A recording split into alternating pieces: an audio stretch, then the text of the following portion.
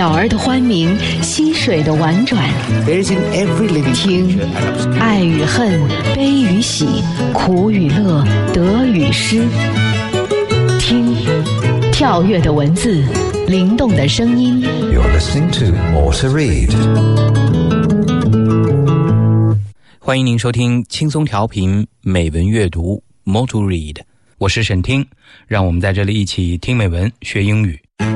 More to Read， 用文字抒发感情，用文字诉说故事，用文字穿越古今。 Daily Quote。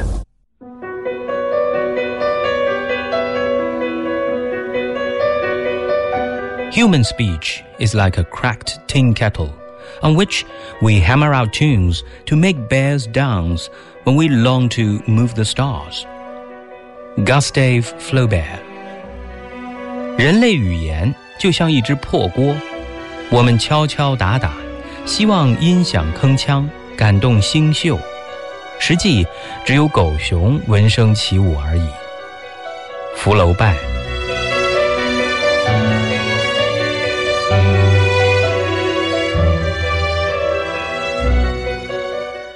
我们刚才听到的这句话出自法国著名作家福楼拜的经典小说《包法利夫人》。居斯塔夫·福楼拜出生于1821年，1880年去世，法国著名作家。福楼拜的成就主要表现在对19世纪法国社会风俗人情进行真实细致描写记录的同时，超时代、超意识地对现代小说审美趋向进行了探索。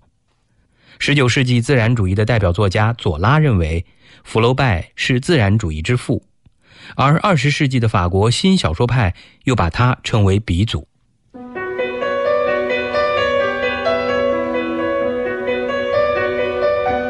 Human speech is like a cracked tin kettle, on which we hammer out tunes to make bears dance when we long to move the stars. Gustave Flaubert。 人类的语言就像一只破锅，我们敲敲打打，希望音响铿锵，感动星宿，实际只有狗熊闻声起舞而已。福楼拜。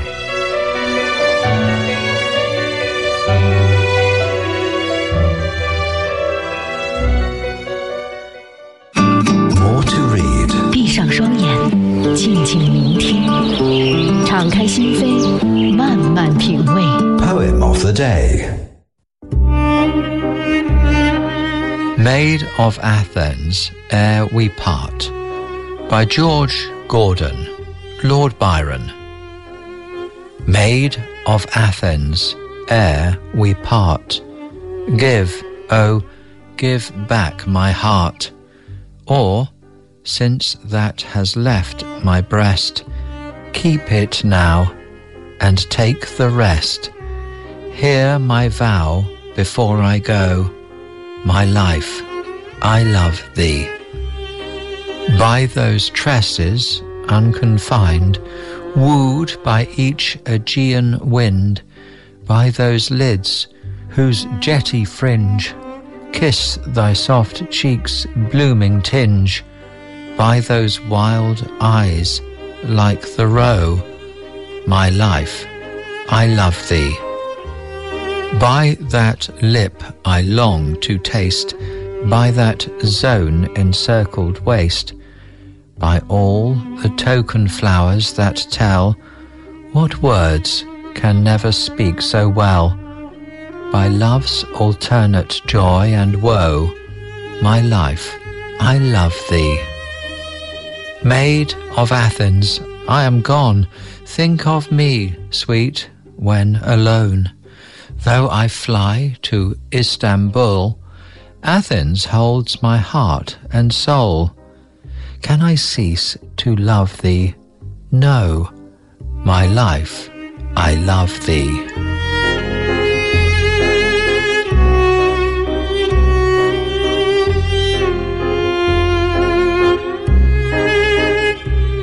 《雅典的少女》，乔治·戈登·拜伦。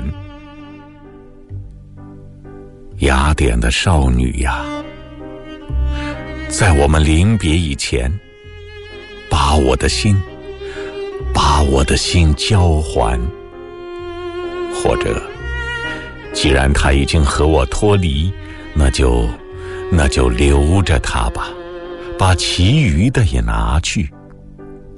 请听一句我临别前的誓言：你是我的生命，我爱你。我要依偎着那松开的卷发，每一阵爱琴海的风都追逐着它。我要依偎着那长睫毛的眼睛，睫毛直吻着你脸颊上的桃红。我要依偎着那野鹿似的眼睛发誓，你是我的生命，我爱你。还有我久欲异常的红唇，还有那轻盈紧束的腰身。我要依偎着那些定情的鲜花，它们胜过一切言语的表达。依偎着爱情的一串悲喜，我要说，你是我的生命，我爱你。雅典的少女呀，我们分手了，想着我吧，当你孤独的时候。虽然我向着伊斯坦布尔飞奔，雅典却抓住了我的心和灵魂。我能够不爱你吗？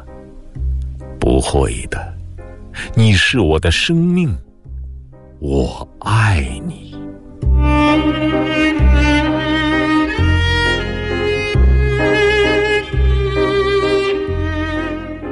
刚才我们听到的这首诗歌 Maid of Athens, Ere We Part 雅典的少女，出自英国著名诗人拜伦。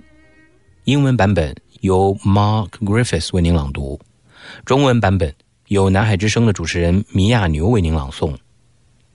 乔治·戈登·拜伦是英国19世纪初期伟大的浪漫主义诗人。拜伦从学生时代开始写诗，1812年发表的《恰尔德·哈罗尔德游记》第1、2章是他的成名作。1816年，拜伦因私生活受到上流社会的排斥，愤而移居意大利。在意大利，他写了《恰尔德·哈罗尔德游记》的第3、4两章。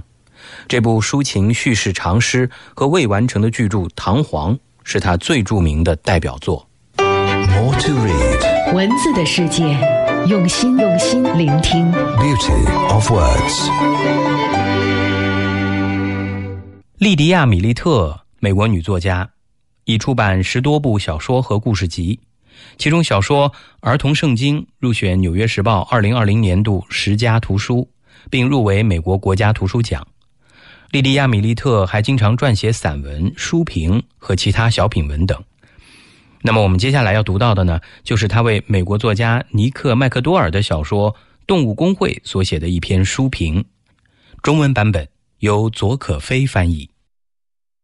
In the Council of Animals, the fate of humanity comes down to a vote. By Lydia Millet. 动物公会，人类命运取决于投票。莉迪亚·米利特。In my favorite childhood books, the animals always spoke. But in the books I've read as an adult, the talking beasts have been replaced by human characters, equally made up, though often less charismatic. Still, I sorely miss those wise, anthropic creatures. So I was delighted to open Nick MacDonald's novel, The Council of Animals, and discover some friendly critters engaged in witty banter. Here, I thought, might be a fantastic hybrid of the childlike and the mature. As its publisher once described, a Roald Dahl meets Animal Farm classic to be savored by all ages. 在我最喜欢的童年书籍中，动物们总是会说话。但在我成年后读过的书中，会说话的野兽已经被人类角色所取代。虽然两种角色都是虚构出来的，但人类角色往往没什么魅力。我还是非常怀念那些睿智的拟人动物，因此我很高兴地翻开尼克·麦克唐奈的小说《动物公会》。发现里面一些友好的小动物们风趣的调侃。我想这可能是一个童趣与成熟的奇妙结合，正如出版商所描述，这是一部融合了罗尔德·达尔与动物农场的经典之作，值得所有年龄段的人品读。The setup is this: a small group of familiar mammal species, including a cat, a dog, a horse, and a bear, plus one delusional, hyper-religious crow whose intelligence, for a member of the ingenious corvid family, appears distinctly subpar, holds a meeting to decide the fate of humanity. Humans have recently been reduced, it turns out, from billions to a dozen in the wake of an event called the calamity. Maybe that calamity was climate change, maybe a nuclear disaster.Its cause is unclear, and at this point in history hardly needs to be specified, since the disaster possibilities before us are so richly abundant. The animals in the council, well schooled in the principles of democracy, gather to vote on whether to kill and eat the last people, or let them live. 故事是这样的，一小群我们熟悉的哺乳动物，包括一只猫、一条狗、一匹马和一头熊，外加一只有妄想症、极度虔诚的乌鸦。身为机灵的鸦科动物，它的智商明显低于一般水平。动物们开了一次决定人类命运的会议。在一场名为大灾难的事件之后，人类的数量从几十亿人锐减到十几人。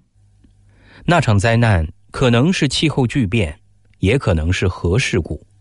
具体原因尚不清楚，在这个时代也不太需要讲清楚，因为摆在我们面前的灾难可能性实在不少。工会中的动物们受过民主爪制原则的良好教育，他们聚在一起投票表决，是要杀掉并吃了最后的人类，还是留下他们的性命。 The Council of Animals is a hybrid tale for sure.It has the feel of a bedtime story spun to entertain, say, a niece or nephew, sprinkled with jokes based on animals' bodies and sounds. But there are winks and nods for older readers in Easter eggs of punster humor throughout. Wolf Point, for instance, is the name of a prestigious military academy for dogs, a reference not tailored to child readers. The cast of characters relies on animal stereotypes and hierarchies.Sly, scheming cats and obedient dogs. Fine mammals at the top and unpleasant insects like cockroaches at the bottom, in line with common notions a child might be handed by her elders about wildlife. In its shape, the novel resembles an O. Henry short story or a movie like Planet of the Apes, with an ironic, dramatic twist at the end that's not too surprising. 毋庸置疑，动物公会是一个混合故事，它给人们的感觉就像一个哄侄女或外甥的睡前故事，写满了关于动物身形和叫声的笑料。其中插入的双关幽默彩蛋也为年龄稍大的读者们提供了暗示和意会。例如，汪点军校是一所著名的犬类军事学院，这个说法显然不是给儿童读者看的。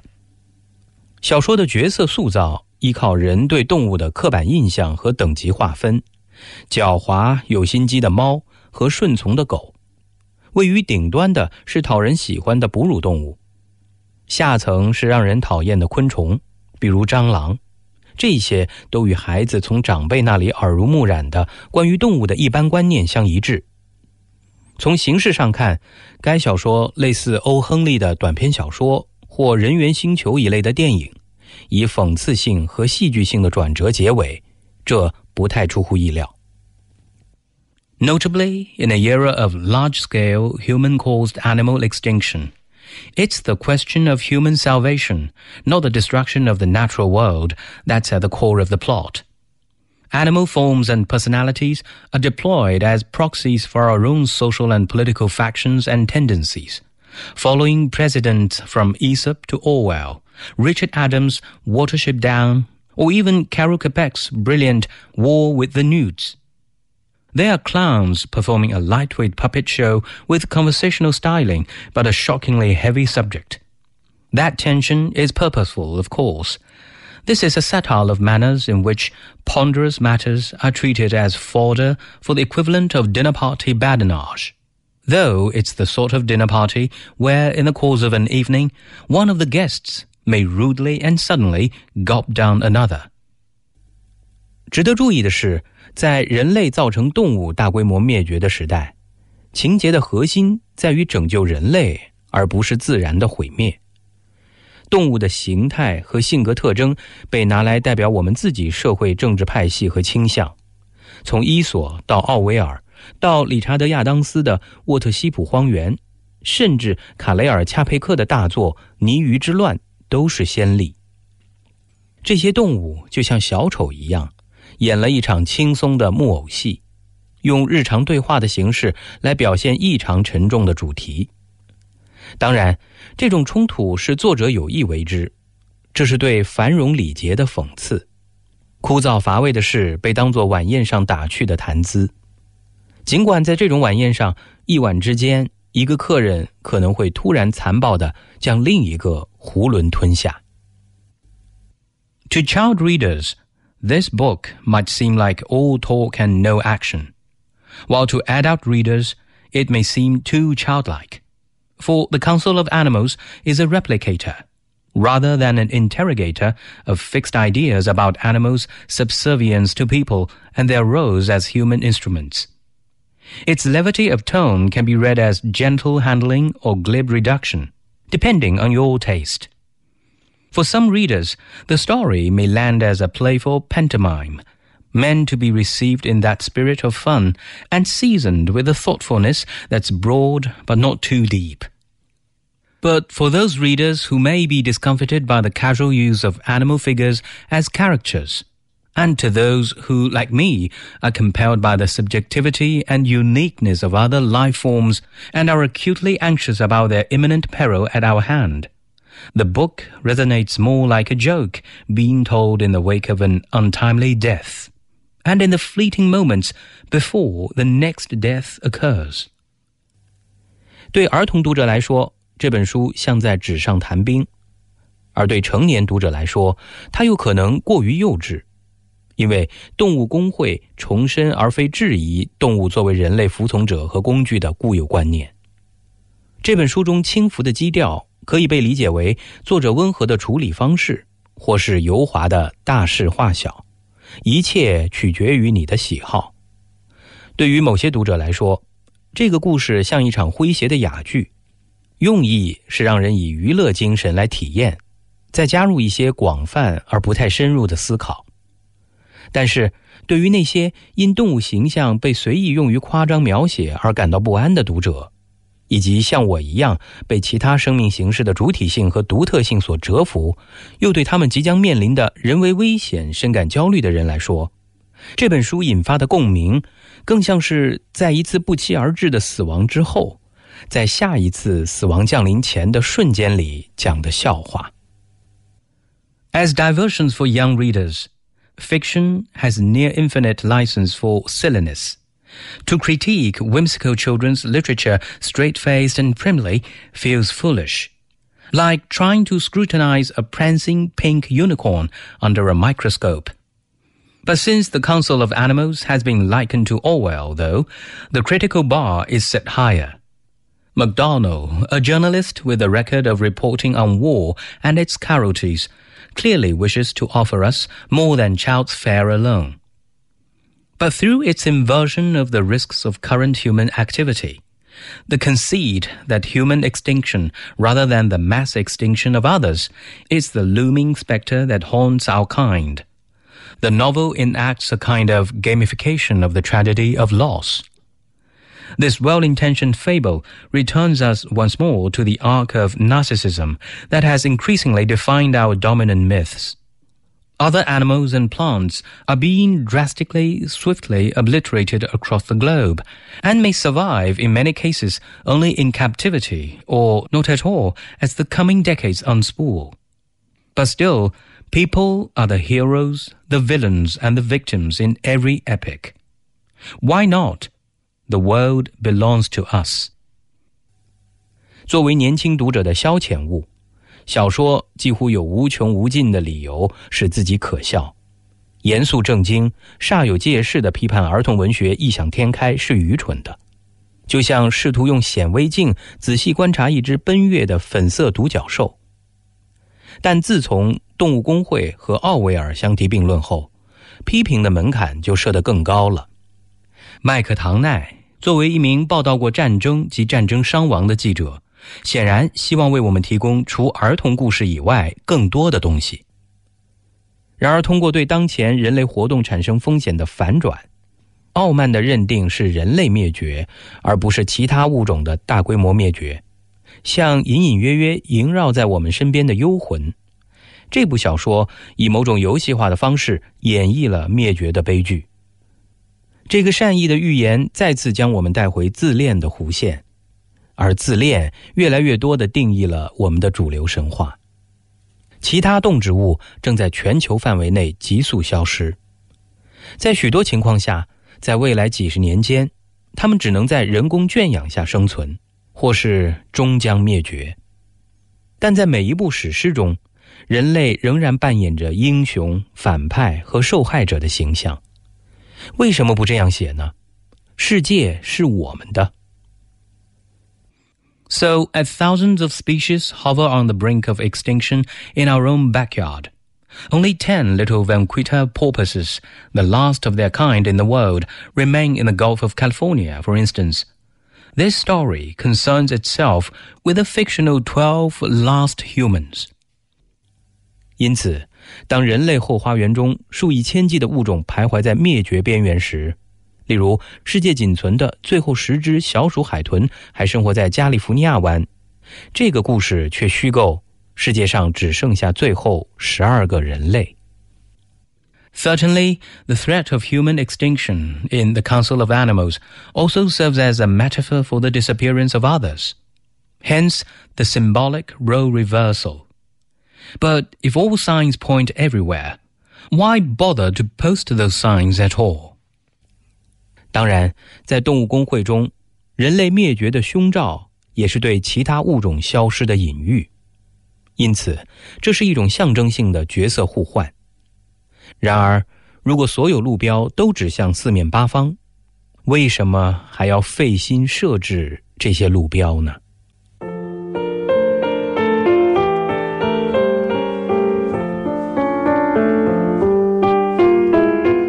？In the Council of Animals, the fate of humanity comes down to a vote.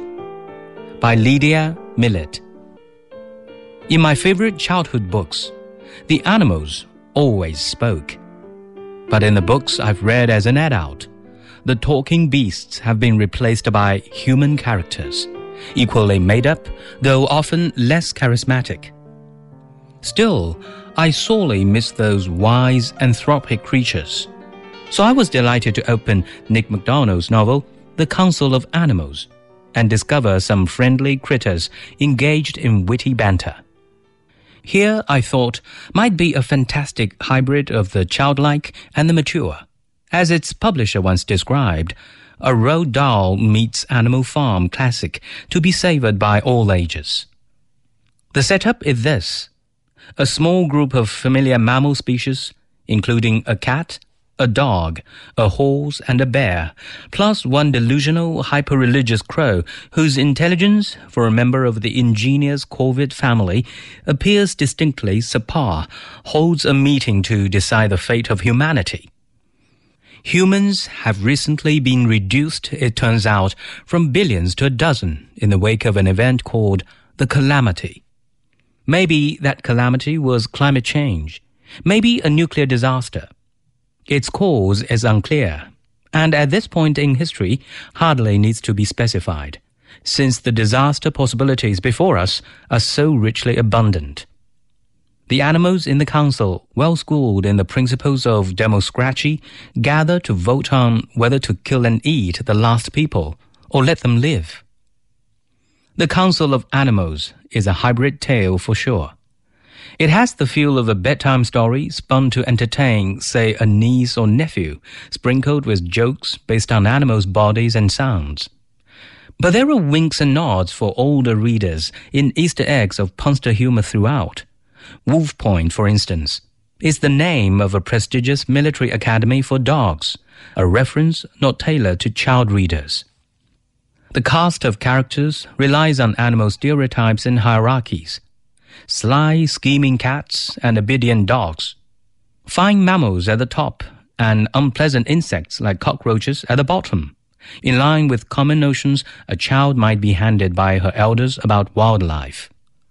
In its shape, the novel resembles an O. Henry short story or a movie like Planet of the Apes, with an ironic, dramatic twist at the end that's not too surprising. Notably, in a era of large-scale human-caused animal extinction, it's the question of human salvation, not the destruction of the natural world, that's at the core of the plot.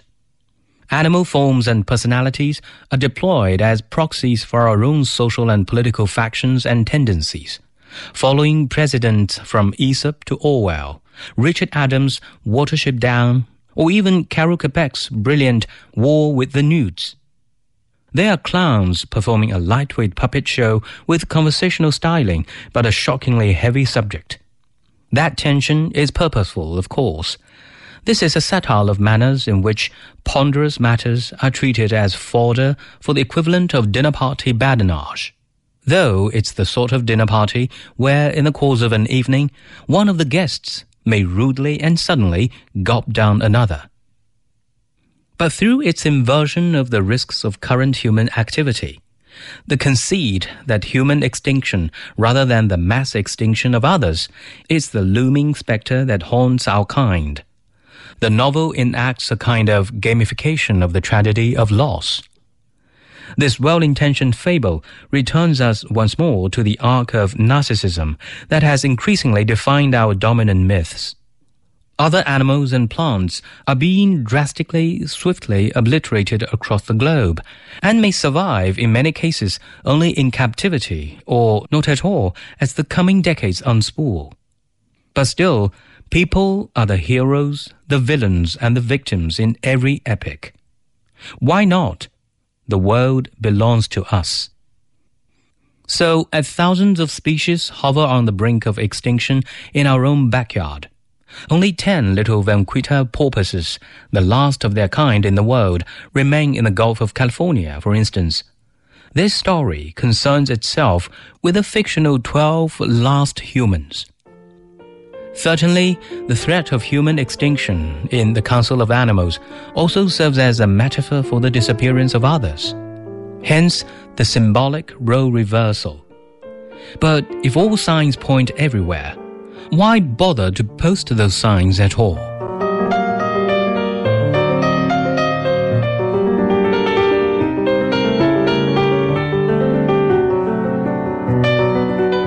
今天的节目就要结束了，感谢您的收听，我是沈听，我们明天见。